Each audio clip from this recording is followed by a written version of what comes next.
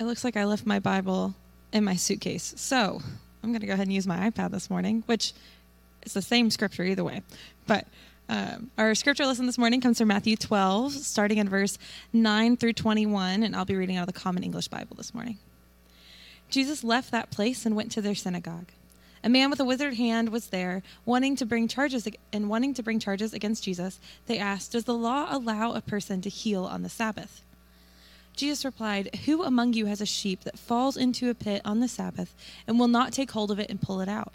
How much more valuable is a person than a sheep? So the law allows a person to do what is good on the Sabbath." Then Jesus said to the man, "Stretch out your hand." So he did, and it was made healthy, just like the other one. The Pharisee went out and met in order to find a way to destroy Jesus. Jesus knew what they had intended to do, so he went away from there. Large crowds followed him, and he healed them all. But when he ordered them not to spread the word about him, so that what was spoken through Isaiah the prophet might be fulfilled. "Look, my servant whom I chose, the one I love, in whom I find great pleasure. I'll put my spirit upon him, and he'll announce judgment to the Gentiles.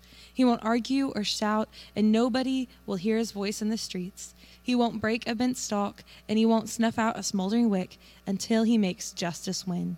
And the Gentiles will put their hope in his name." The word of God for the people of God. Thanks be to God.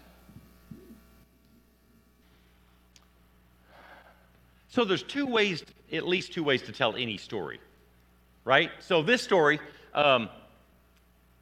way one is I was focused like a laser on the topic that was set for today, and thus wasn't able to include Father's Day references in my message.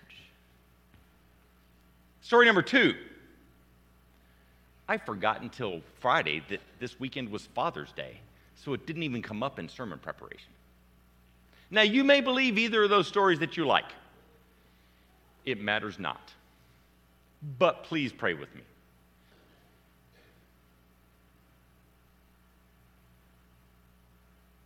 God, we present ourselves to you. We are your people, the sheep of your pasture. May the words of my mouth and the meditations of our hearts be pleasing and acceptable in your sight, because you, God, are our strength and our rock and our Redeemer. Amen.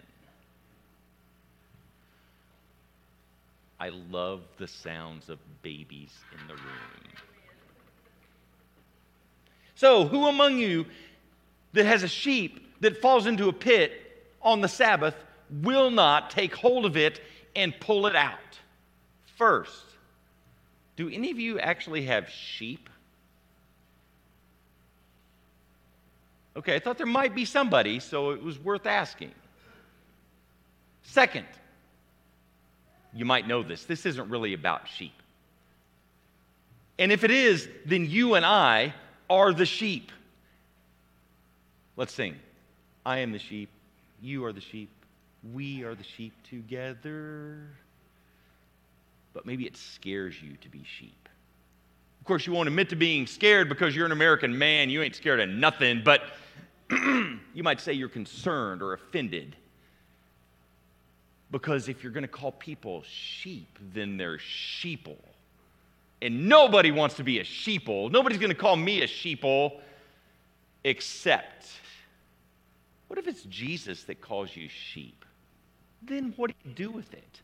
Because Jesus left that place and went into their synagogue, and a man with a withered hand was there, wanting to bring charges against Jesus. They asked him, "Does the law allow a person to heal on the Sabbath?" Jesus replied, "Who among you has a sheep that falls into the pit on the Sabbath and will not take hold of it and pull it out? How much more valuable is a person than a sheep? So the law allows a person to do what is good on the Sabbath." Then Jesus said to the man, "Stretch out your hand." And he did, and it was made healthy, just like the other one. The Pharisees went out and met in order to find a way to destroy Jesus. Yeah, the Pharisees didn't like being called sheep either. But if you want to belong to God, you're a sheep. You're one of God's sheep. So let me clear this up a little bit more. You're a sheep because God is the shepherd.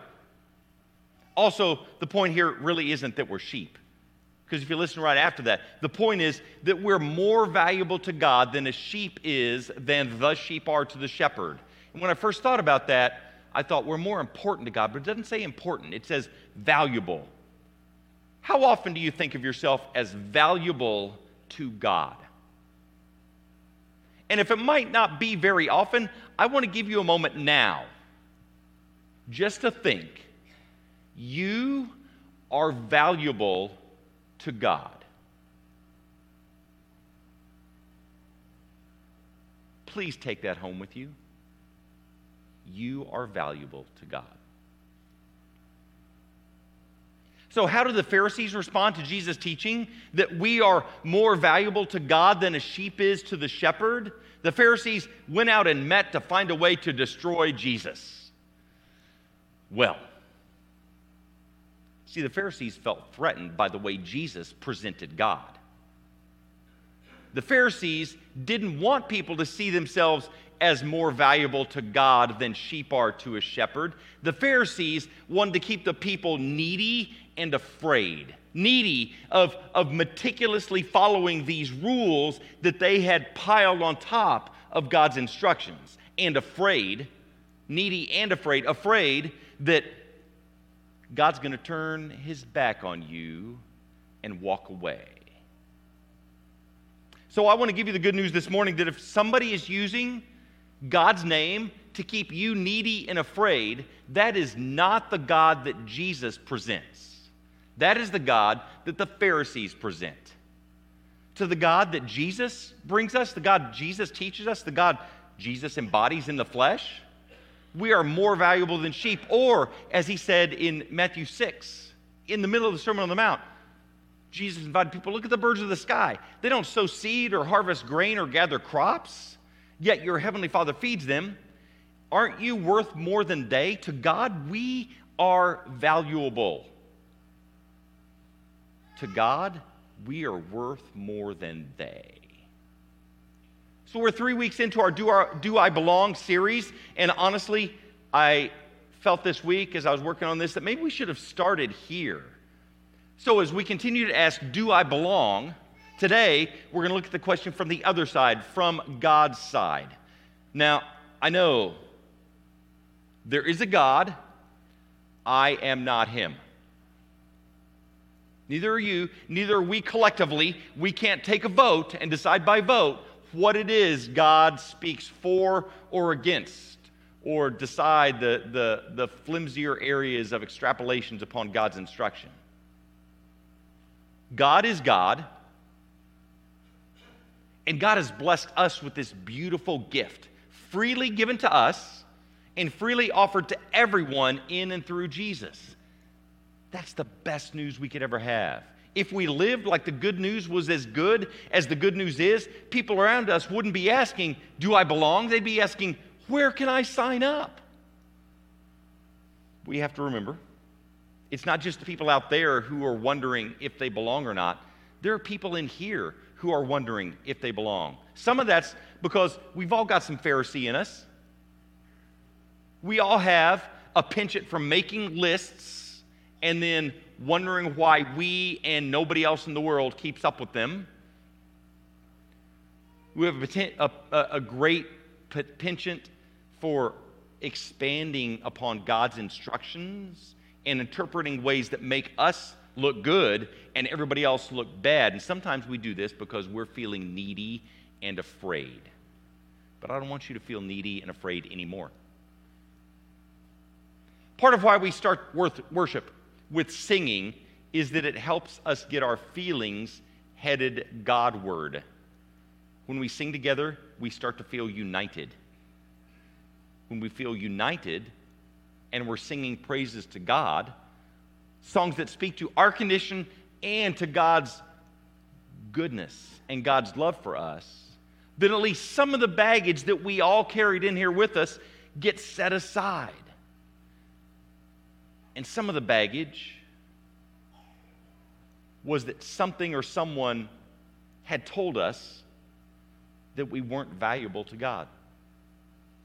Now, they might not have said it in exactly those terms, but every one of us has heard in various ways, from various voices within us and outside of us, that we aren't valuable to God.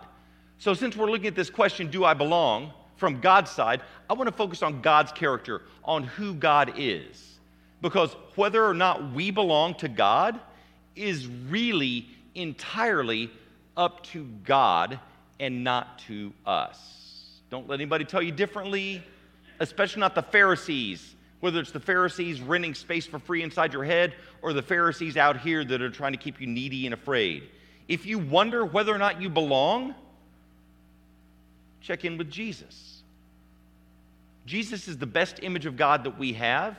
As one theologian said, God is at least as kind and good as Jesus. So whatever other images of God you might have collected over your years, weigh them against Jesus. If they don't match up, let them go. Which brings me to an unpaid advertisement for the Old Testament. I'm in favor of it, but I've long ago lost count of how many people see God in the Old Testament as radically different from God in the New Testament, the way Jesus presents God. In fact, Marcion, a world-class heretic, actually taught that the God of the Old Testament is a different God than Jesus shows us in the New Testament.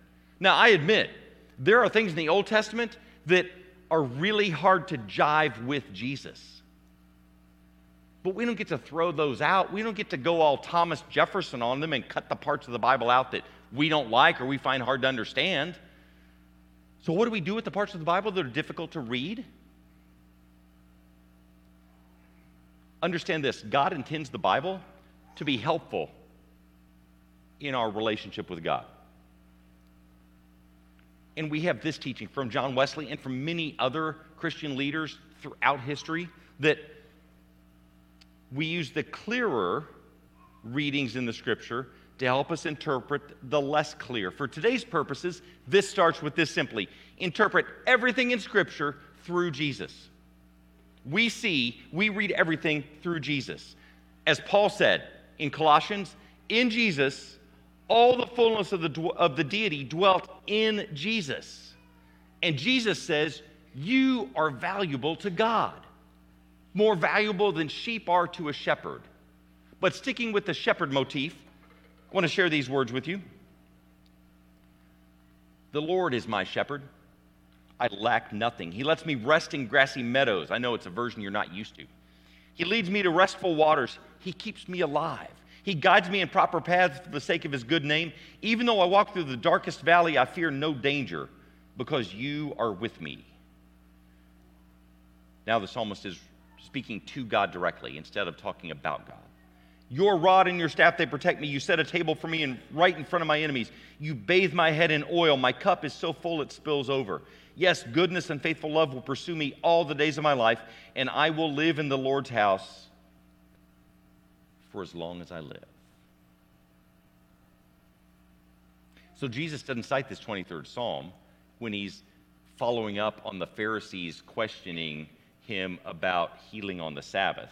He goes to Isaiah. He goes to Isaiah 42, and he says this. Listen to the characteristics of God in this reading that Julia read to you, and I'll read again.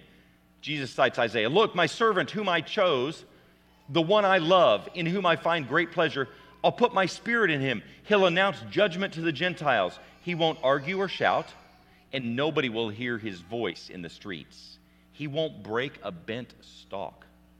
He won't snuff out a smoldering wick until he makes justice win, and Gentiles will put their hope in his name. So I want to point out something here in the line where he said, and he'll announce judgment to the Gentiles. We tend to think of judgment as negative because we feel it that way when we are judged by someone else. But who in the world would you rather have judging you than the one who made you and to whom you are valuable? It's really significant the way Matthew tells the story that Jesus is quoting Isaiah 42, and Jesus' version here of Matthew uses the word Gentiles twice, that it doesn't say it that way in Isaiah. So Jesus is adding this in, interpreting what Isaiah reads as nations as the Gentiles, because in Jesus' day, the Gentiles were a collective term for all those people who don't belong to God's people.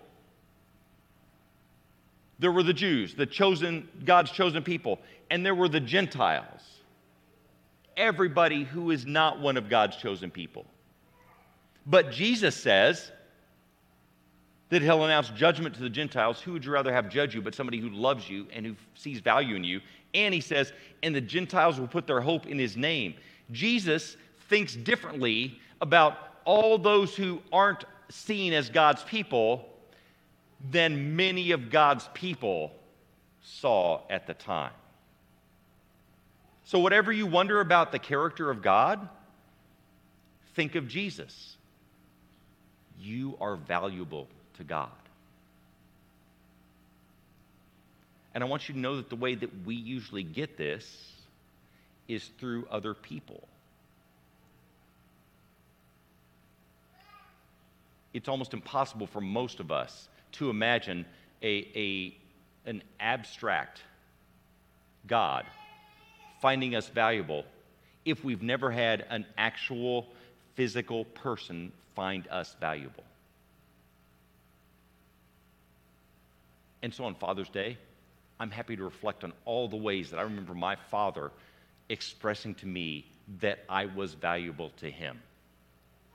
He coached my teams in baseball and basketball, and I don't know, remembering looking back, if he knew basketball or baseball well enough to be a coach, but he knew them well enough. He knew kids well enough to lead us and to show us that we were valuable. Growing up a military kid, I lived on both coasts of this country. I was blessed to be able to get to live in Japan and South Korea, and we did all kinds of things. It's like my dad valued these opportunities that we had to visit places that we'd probably never see otherwise. And so I rejoice now that I can feel valuable to God because my dad and so many other people made me feel valuable to them. So who in your life has made you feel valuable? I don't want to make that just about fathers on Father's Day, because some people have fathers that honestly never made them feel valuable. They may have been so busy working to accomplish things to take care of them that none of the feeling of value ever actually translated. Or they may have been totally absent and felt no value at all. But for us to believe that God sees us as valuable, we need somebody in our lives to have shown us that we are valuable to them. You are valuable to God. Who has shown you that? Obviously, the answer to every question in every children's message is Jesus. Jesus showed us in the way he lived, the way he taught, the way he dealt with the Pharisees, that we are valuable to God. This is the character of God. So if we ask, do I belong? We ask Jesus, do I belong? We don't ask anybody that's in charge of lists of rules and regulations. We don't ask anybody who's in charge of membership. What do I have to do to belong? We ask God, the God who we know best in Jesus. And honestly, the way we know Jesus finds us valuable more than any other way is this symbol. The cross that was designed by the Roman Empire to be what is still to this day one of the most heinous methods of human execution ever devised. And Jesus willingly went and suffered that kind of execution to show us how valuable we are to God. To take all the pain and hate and suffering that sin could give on himself to tell us we are valuable to God. When you see a cross anywhere, take it as a reminder that you are valuable to God and God wants you to belong.